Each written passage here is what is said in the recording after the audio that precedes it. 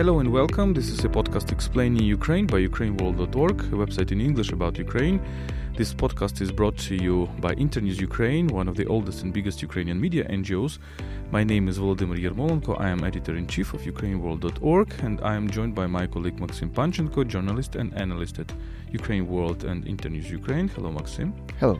Thanks so much for being with me on this traditional monthly podcast. But before we start, let me remind you that you can support us on Patreon, patreon.com/UkraineWorld. We are a small team based in Kyiv. We will appreciate your support.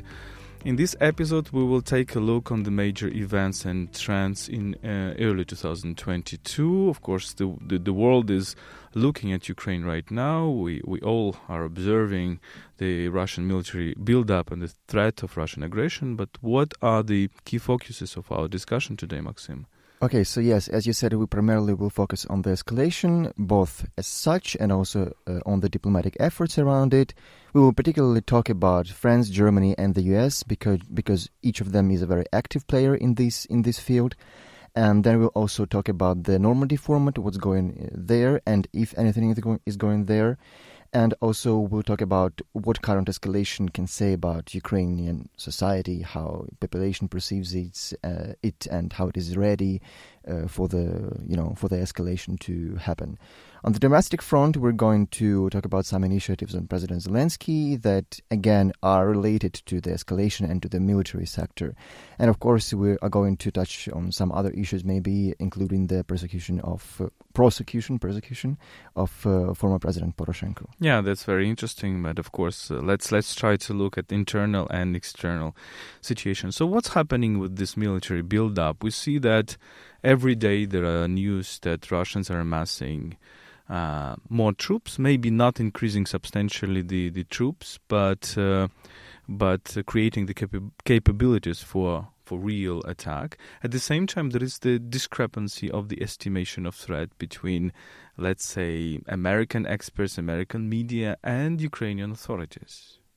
Yes, that's true, and one can guess that foreign media, American media, take the information from their sources in the State Department, in the administration of President Biden. So essentially, I think we're talking about the reconnaissance, about the intelligence differences between Ukraine and the US, because on the one hand, it would be logical to imply that Ukraine may be better aware because it is here in the field, everything is happening near our borders.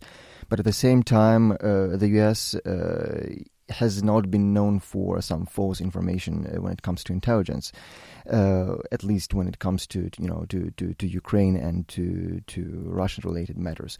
So yes, it is indeed very interesting what the ulterior motives of the information that is being presented by Ukraine and by the US are. Maybe this is a bigger political game. Maybe the threat is indeed as big as the US is saying, but President Zelensky is trying to save the economy, to calm the population down, to keep the country running. And in that sense, that is a double-edged sword because, yes, it will keep the economy as long as there is no invasion, but maybe it would be better to be more sober about the invasion. Who knows?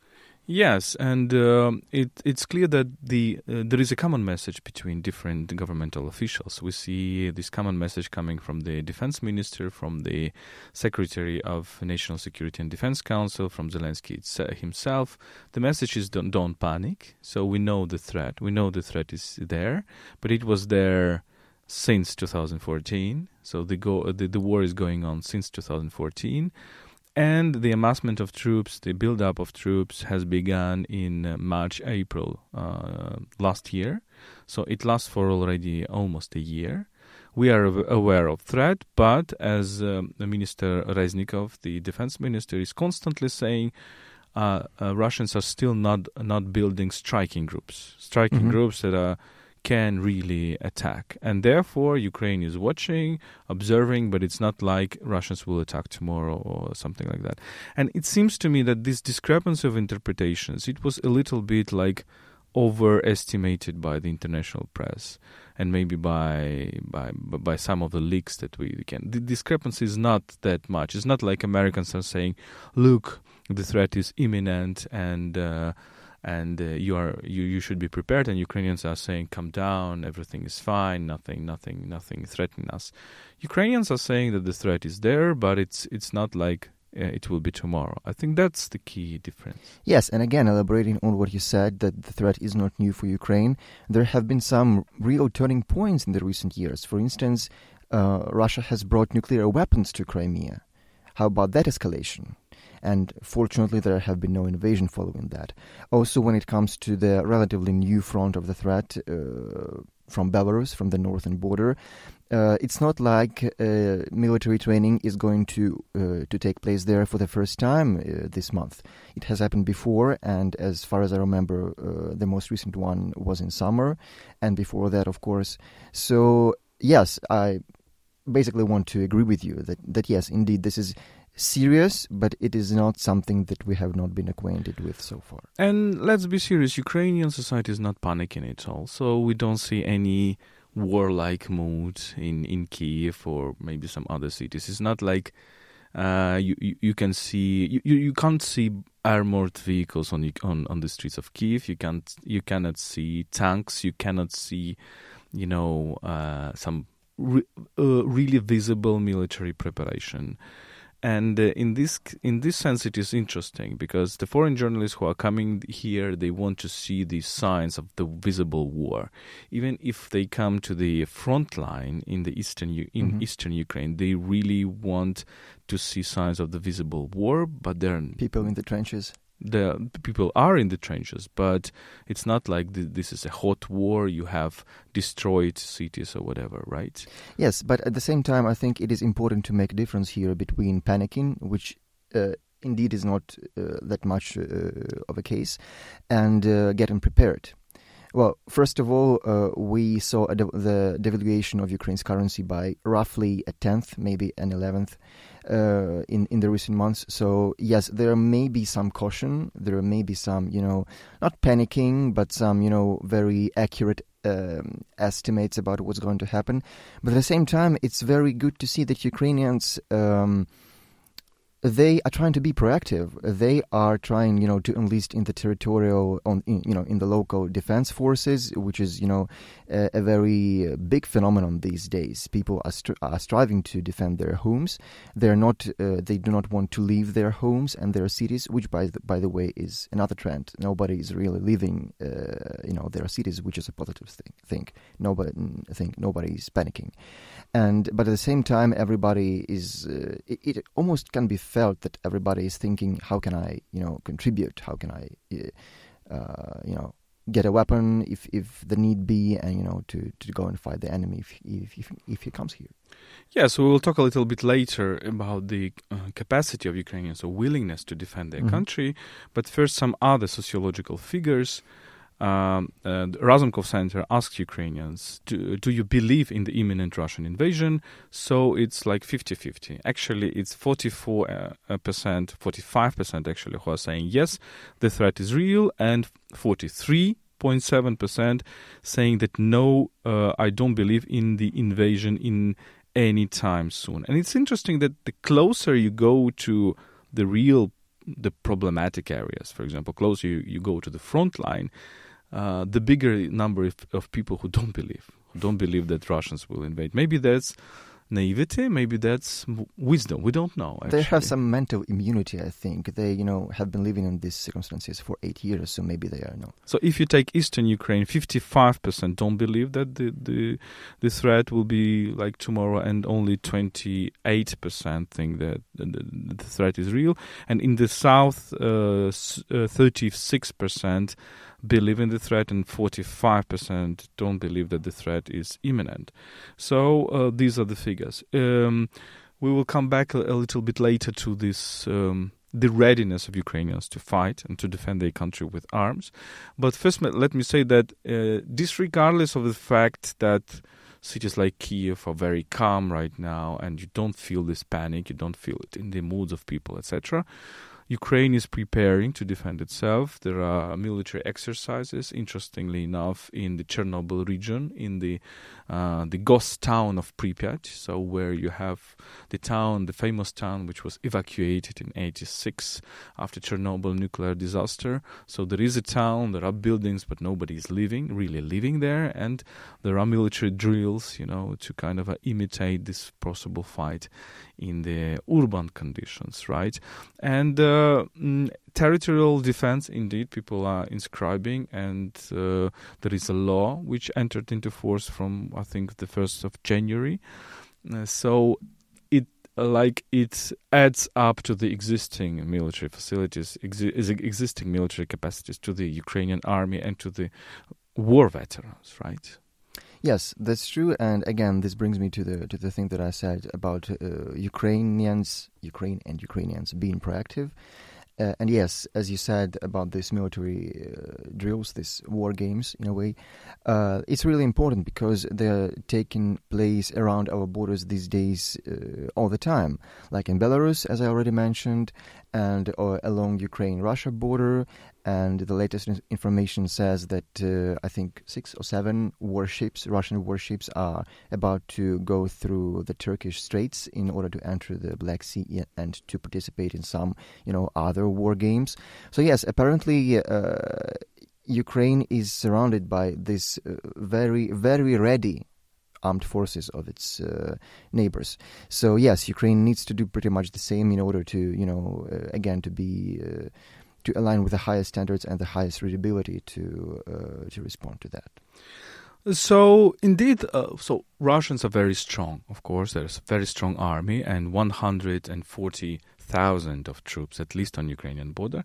And technologically, in the airspace, it's much more powerful. It seems that Ukraine doesn't really have a very strong air defense system, right? And doesn't really have a strong fleet, right? But in terms of figures, we can say that 500,000 of Ukrainians are enlisted in Army, National Guard, and some other law enforcement services. 500,000 people, well, much more than 140,000 of Russians. Plus, there is 100,000 of territorial defense, potentially. Plus, there is almost 500,000 people of veterans of Russia-Ukraine war, people who are trained to fight. And plus, if you look at the public opinion polls, 50% of Ukrainians, this is the data of Kyiv International Institute of Sociology, 50% of the Ukrainians are saying that they're ready to resist a Russian invasion, including 33%, that means 1/3 of the population, that means 15 million people at least, who are ready to resist with arms. Of course, these are just words and public opinion polls, but it still shows the readiness. So it's not like Ukraine will give up in 2 days. Really, the mood is there to resist. Yes. And I think it is very naive and very wrong to compare Ukraine to Afghanistan and to expect some very quick Taliban or something, Russian Taliban progress in Ukraine. Yes, indeed. But at the same time, I have several comments to make on that. First of all, there is a limit, indeed, to which Russia can build up its troops on Ukraine's borders, and it has pretty much come up to this limit right now, because there are reports that in order to amass that many troops in the area they are now along Ukraine's border, Russia needed to relocate them from its eastern borders that have now remained almost undefended. And it's not like a threat to Russia from China is now imminent or something. Or Japan. Yes, or America. Yes, but it tells... I don't think that Russia would want to, really to tip those scales, too much. So I think we are now seeing almost... at least the most people that are going to be here, 140,000, as you said. At the same time, my next comment is that we should not maybe be thinking that much about the number of troops, because our standoff with Russia is in the first place asymmetrical.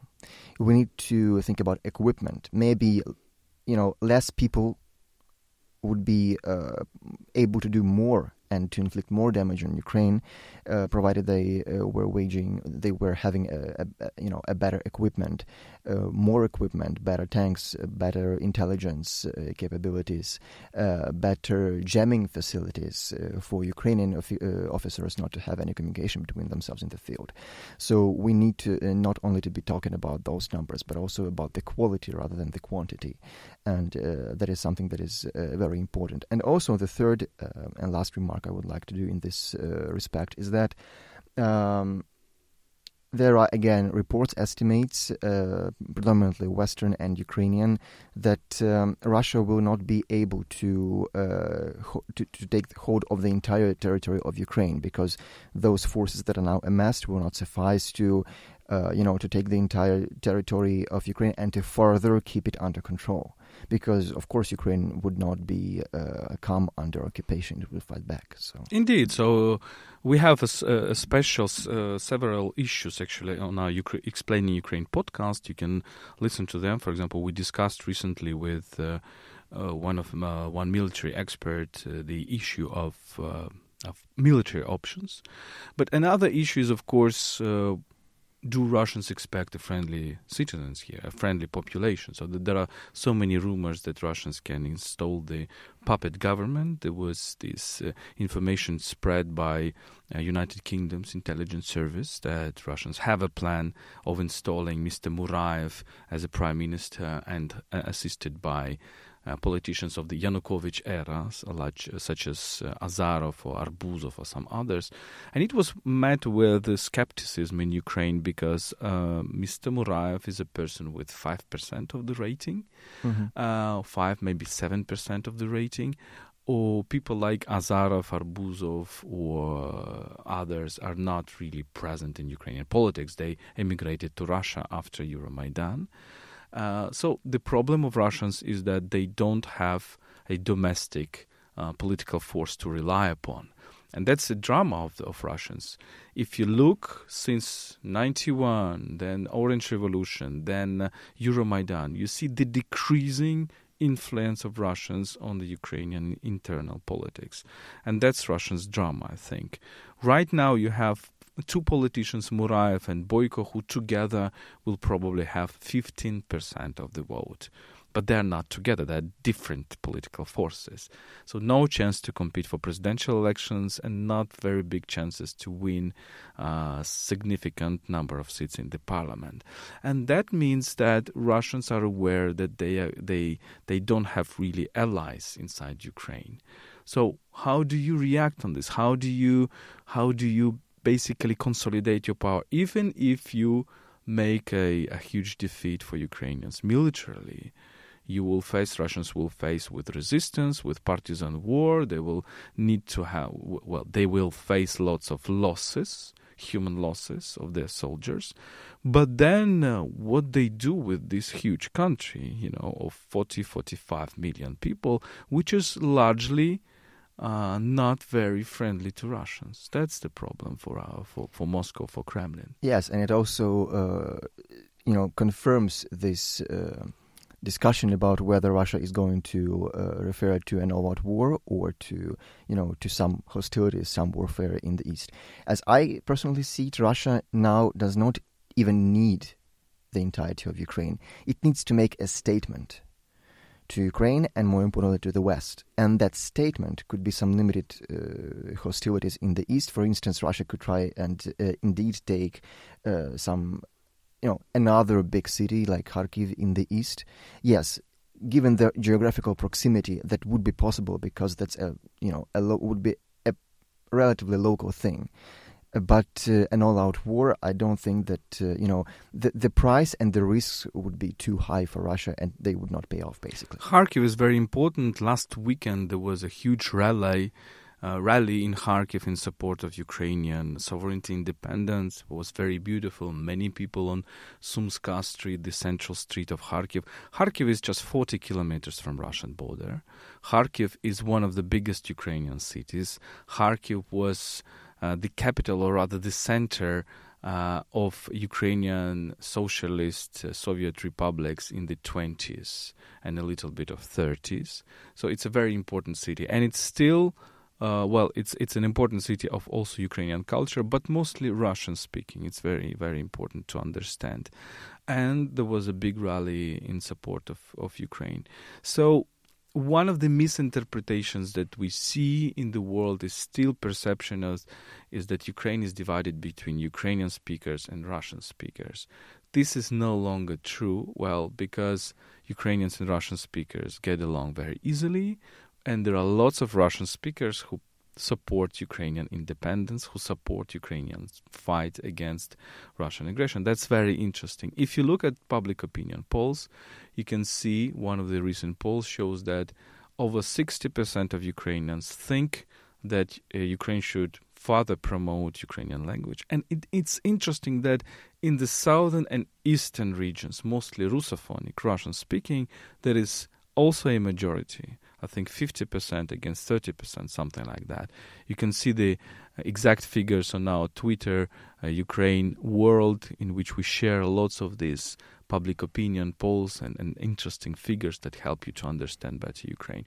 So you see lots of Ukrainians, even Russian-speaking Ukrainians, who are for Ukrainian independence and for Ukrainian sovereignty. Yes, indeed, and that is a very... The thing that you said about the rally in Kharkiv is a very timely message to the Russians and to the world. To the Russians that, hey guys, we're not expecting you here and you're not welcome here. To the world, it seems like, if there had to be an invasion and Russia would have occupied Kharkiv, for instance, they would said about Kharkiv pretty much the same that they're saying about Donbass, that they are Russian speaking, they want it to Russia. And the thing that Kharkiv-based people are now trying to be the first one to tell the world that no matter what happens, we already now are telling you that we want to be Ukrainians and we are Ukrainians. The world will understand that and, will not buy this rhetoric of Russia if it happens to come later. So that's very important that these things happen really now. Yeah, it's very interesting and very illuminating because Ukrainian identity is not linear. You cannot really reduce it to language differences, to ethnic differences. It's much more related to political difference, to the way how people perceive their lives in terms of values. And what Ukrainians reproach to Russians is mostly about values. They don't want to see in autocracy. They don't want to live in autocracy. They don't want to live under Putin. They want a republic, a liberal state, a state of freedoms, a democracy. So let's continue these things. And maybe one of these scenarios is not a full-scale invasion, but rather kind of a blitzkrieg. And I think we should prepare for that, because Putin's strategy, we see it we saw it in Georgia in 2008, we saw it in Ukraine in 2015. It's kind of this strategy of coercion to peace. Have a brilliant, very quick military operation, produce important losses on your opponent, and then sit on the round table, whatever else, and essentially dictate an agreement, right? So I'm afraid this is what's happening now. We can be prepared for very long-term negotiations between Russia and the West about new security architecture, etc. But we should also be prepared that something happens and then Putin says, okay, you have one day to agree upon what we say, maybe to kind of change it, modify it a little bit. And that can be a danger. Yes, but again, we need to understand and to keep in mind the primary motivations of the parties and, in this case, of Russia. Why would it need and why would it be willing to pay the price for this, blitzkrieg in Ukraine? Sanctions will follow, and then the Kremlin will think, well, did we achieve something we wanted to achieve or did we not? Because, yes, there can be a blitzkrieg, again, something locally, but will it deprive Ukrainian government as long as it keeps standing from the desire to go westbound to become a NATO member state as a security guarantee? No, I would not think so. And for Ukrainian government not to keep standing, there would need to be an all-out invasion, which we dwelt upon before. Let's talk about these diplomatic efforts. We see lots of Ukrainians now at the epicenter of the world diplomacy. Some days, for example, I think 2 days ago, we had 4 foreign ministers at the same time of EU member states. It's very important that many of them are going to the front line. For the first time, for example, we have seen Mr. Borrell, the chief of EU diplomacy, going to the front line in early January. And it was the first time when the chief of EU diplomacy went to the front line. Ms. Mogherini, who was a predecessor of Borrell, never went there despite the war. And it was also a very, sad sign for Ukraine. But we see that Borrell is different, and it's very good. And then the foreign ministers are not afraid of going to the front line. So Ukrainian foreign ministry is doing a massive job, very good job, I think, in these terms.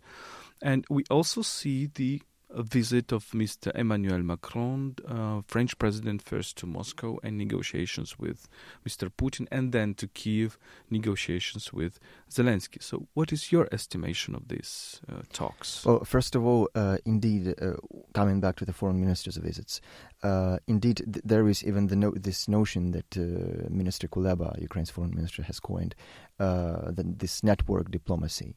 And basically the fact that every day there are foreign guests, foreign ministers from other European and not only countries, it adds up to the security, essentially, not only to the image of support of Ukraine, but also to the security as it is, because hardly Russia would attack Ukraine while there is such an intense rotation of such high-level guests in Ukraine. So that's again a very good strategy.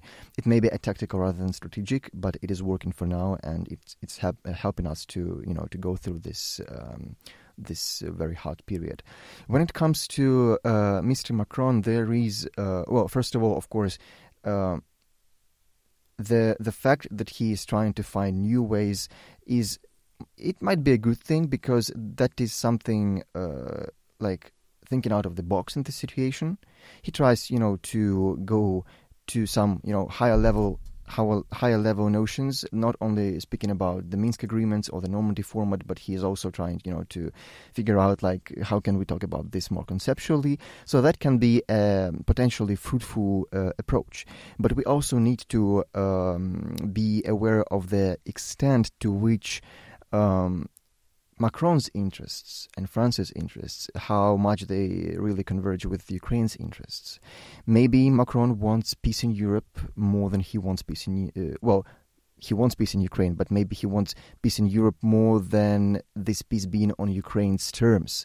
And that is where Ukraine's diplomacy needs to be active in order not to admit anything to the table that would be damageable to Ukrainian interests. That's what I'm saying.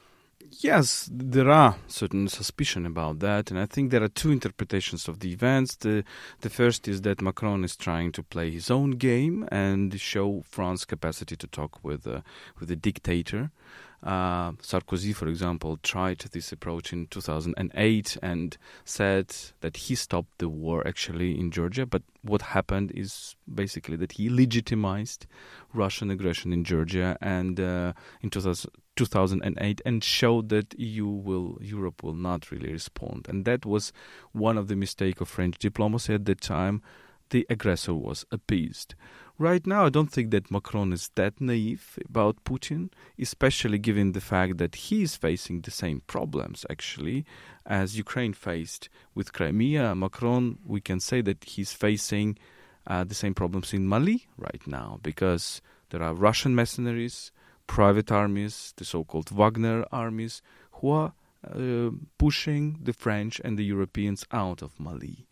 And Putin bluntly denied any relation to the Mali situation during his press conference with Macron. Saying with the same rhetoric as Russians were saying about Crimea, we are not there. It is not us. It's somebody else. Ask them. And this is one of the tactics that Russians has tested in Ukraine, and now they're testing in other parts of the world, and that's very important. Another important thing is, of course, I think that Macron tries to be maybe a mediator between Ukrainians and Russians, and it was clear during his press conference in Kiev that there is this discrepancy with Ukrainians, and he was trying to change the discourse. He was focusing not so much on Russian military build-up, than on the so-called Minsk agreements, the settling the issue of Donbass war, etc. And of course, this worries Ukrainians because Ukrainians are okay with Minsk agreements as long as Russians implement the security side of it. I mean, stop shooting, admitting OSCE monitors all over the occupied territories, including to the border of Ukraine and Russia. And control over the border by Ukraine. And entering the access of humanitarian organizations, lots of issues. And Russians are saying, no, you first adopt the political provisions, and political provisions are very bad for Ukraine because it was one of these coercion to peace approach in 2015, that Ukraine needs to give a special status, actually accept a Trojan horse in its territory, the enclave, which is already now populated mostly maybe by Russian citizens, fully controlled by Russians, take it back into Ukrainian territory and give it huge autonomy in terms of armed forces, police, judiciary, etc. So you have a real part of Russia in your territory, which has huge influence on your politics. And the polls are saying that Ukrainians are not going to accept it. So it's not like you make an agreement in Paris and Moscow or whatever, and Ukraine will swallow it. I really doubt that Ukrainian citizens will take it, and we have this in public opinion polls. But if the Minsk agreements means that, look, let's do like already Poroshenko and then Zelensky line was saying, first security arrangements, then we have sustainable peace, then we have solution of the question of passports, because this Russian passportization is already a fait accompli. It's not reflecting the reality of 2014-15. Now the reality is different. The Minsk agreements are saying that at a certain point Ukraine is holding local elections there. But how you're making local elections with Russian citizens? It's absurd, right? It's not possible. So there are many questions. And the true question is, if France and Germany will push Ukraine to implement Minsk agreements in the way how Russians understand it, or they will enter another round of endless process. And the problem is that this process will be endless because the problems are accumulating. They're not getting less, they're getting more of these problems.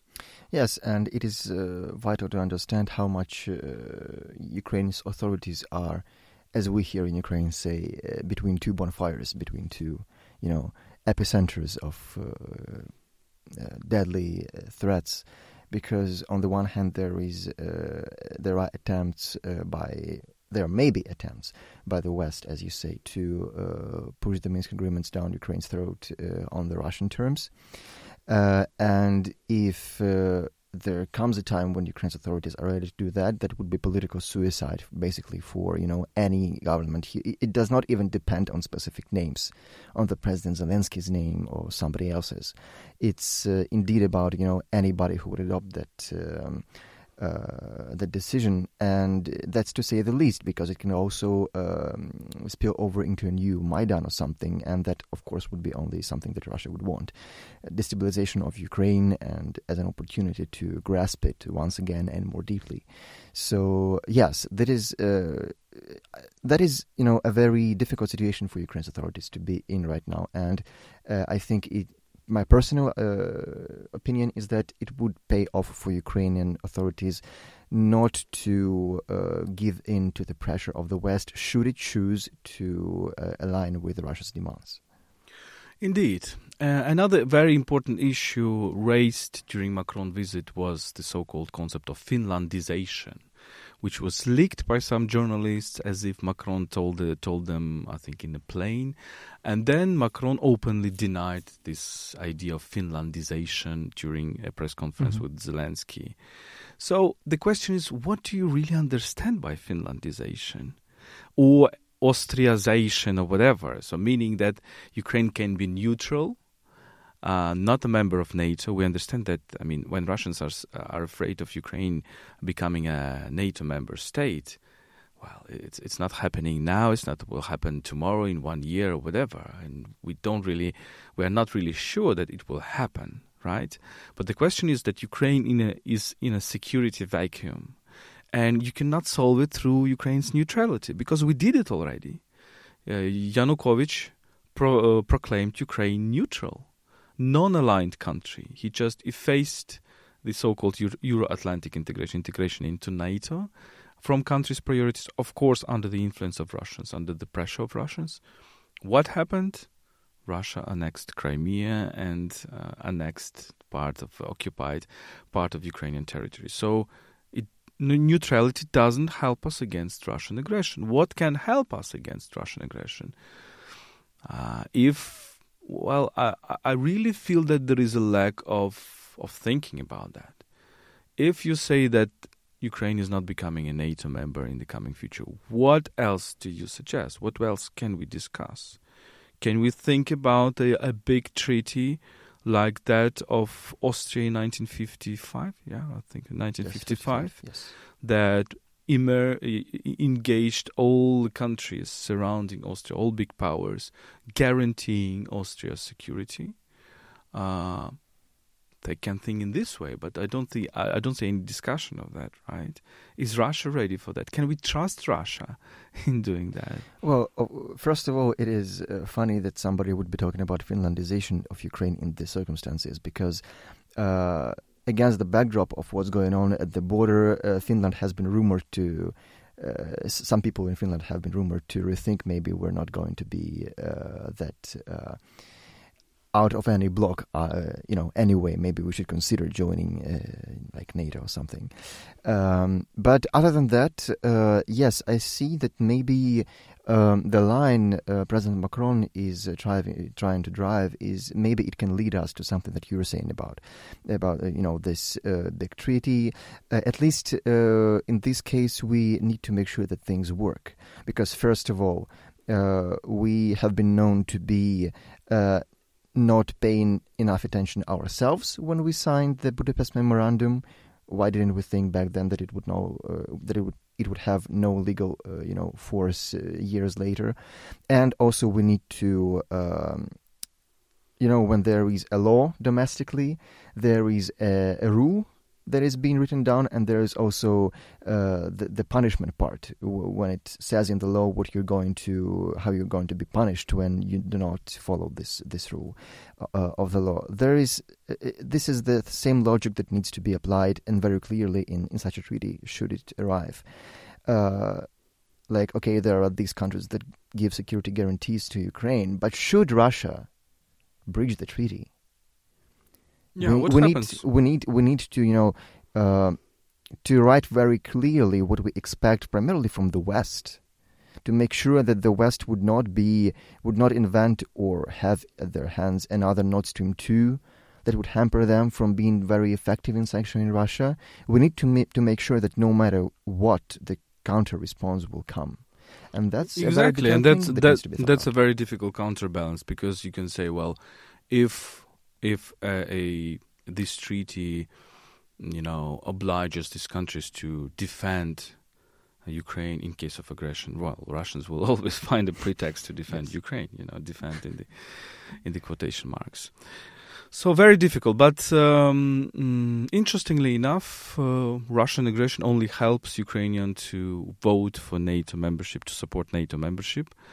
And you, Maxim, wrote a very good article for Ukraine World website, and let me announce that we will publish it maybe tomorrow, in the coming days, so you can find it on our website, on the evolution of pro-NATO and pro-EU membership sentiments. Just two figures. First, If in 2012, I think only 14% of Ukrainians were supporting NATO membership, now it's 54%. So much bigger figure, like huge increase. Mm-hmm. And the second figure is that if you look at young people, there is a consensus across Ukraine, and there is a majority even in the eastern and southern regions, which are traditionally more skeptical about NATO. That's true. And to put things into perspective, when it comes, for instance, to the European integration, which back at the time was the reason of the Revolution of Dignity, the support of the European integration has roughly in the same time risen by a fourth, from 49, I think, to 62. And the figures that you cited about NATO, they mean the fourfold increase. So you can see how Ukrainians care much more about their security and are ready to integrate to NATO and in order to be safe than they do about the EU, which was the reason of the revolution back in the day. So that's how important it is. So the more Russians are behaving aggressively, the more it consolidates Ukrainians and the more it increases the support for the Western vector. In this sense, Russian soft power just a total disaster in Ukraine. So it cannot really suggest any attractive things. But how you can suggest any attraction to Ukrainians if you just grab parts of Ukrainian territories and put your army on the border? Maybe the last issue, the domestic issue, the Poroshenko issue. So we discussed it with you previously when we discussed the key trends of the 2021. Yes. And we were reflecting on the fact that Zelensky is trying to persecute Poroshenko, but we were kind of skeptical if this will bring any result. So the result is now that the court didn't put Poroshenko in jail. Poroshenko is a free person and shows up everywhere, and his rating is increasing. So basically, Zelensky has shown that his control of the law enforcement services is not absolute, is not total, and that's another sign that Ukraine is not an authoritarian country, that its presidents do not really have a coercion vertical. They cannot say, contrary to Yanukovych times, Zelensky cannot just put his opponent in jail. And right now Poroshenko's rating is already bigger than Zelensky's one, and or at least at the same level. And the party of Poroshenko, European Solidarity, is ahead of Servant of the People. That's the result Zelensky did. What do you think?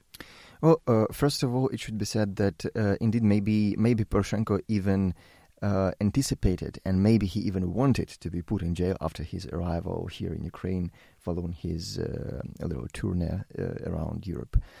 But that did not happen because, you see, it would mean that he could portray himself as a political victim, and that way, if he would have been incarcerated, maybe he would have seen his ratings to rise even higher. But yes, anyway, he now gains popularity at a slow but stable pace, and that is something that, of course, worries Zelensky. At the same time, there are still almost 2 years to go to the next election, and Zelensky will have much more problems there than only with when it comes to rivaling Poroshenko. For instance, he has the problem with the succession of the parliamentary and then presidential election, and in the light of what you said about the ratings of parties, the Poroshenko's and Zelensky's parties, that is very important for him, and he really should be thinking about it right now. So yes, it's an entire complex of problems, and Poroshenko is an image of those problems, and so we'll have to see. We will wrap up on this. Maybe a bullet points to some other important things. We were mentioning the visit of Macron, but there was also a visit of Boris Johnson, yes. UK's Prime Minister, and against the background of huge scandal of Boris Johnson at home, but it is perceived in Ukraine rather positively, not a scandal, but the fact that he arrived to Kiev, and United Kingdom and United States are really supplying Ukraine with defensive arms, which Ukrainians very much appreciate. Germany is still reluctant to provide arms to Ukraine. We will see next week the visit of Germany Chancellor Mr. Scholz, and it is important that Macron's personal bilateral visit was the first in 24 years. So, of a French president to Ukraine. There was a visit of Mr. Hollande together with Merkel in 2015, I think, but in terms of bilateral visits, well, Ukraine, again, is becoming a center of diplomacy, and it is important. It is, again, on the radars of the foreign media. Maybe it's also something that Putin underestimates, right? Mm-hmm. And what else? So the image of Germany in Ukraine is not very positive right now because of the Nord Stream and because of this reluctance to provide defensive arms to Ukraine. Maybe this will change, but we'll see. And there is this cautious look at maybe Scholz will be kind of more even open to the Russians compared to Angela Merkel. We don't know that. Another thing in the domestic policy is that Zelensky issued a decree of transition to a professional army. There were several attempts to do that. The Ukraine still has a mixture, some parts of professional army, especially on the front line, but some parts are conscripts who are not really going to the front line, but still a kind of a reserve. But the question is whether Ukraine has sufficient funds for that. Mm-hmm. So we are following this, and follow our podcast. This was a podcast explaining Ukraine by ukraineworld.org, a website in English about Ukraine. My name is Volodymyr Yermolenko. I'm editor-in-chief of ukraineworld.org, and I was joined by my colleague, analyst and journalist at Ukraine World, Maxim Panchenko. This podcast is brought to you by Internews Ukraine, one of the biggest and oldest Ukrainian media NGOs. Don't forget to subscribe to our podcast at SoundCloud, Google Podcast, Apple Podcast, and follow Ukraine World on Facebook and Twitter. We're very active right now on Twitter. Follow us at Twitter right now, and website ukraineworld.org. And let me remind you that you can support us on Patreon, patreon.com/UkraineWorld. The level of support is decided by you, but we will very much appreciate. We are a small team based in Kiev. So stay with us.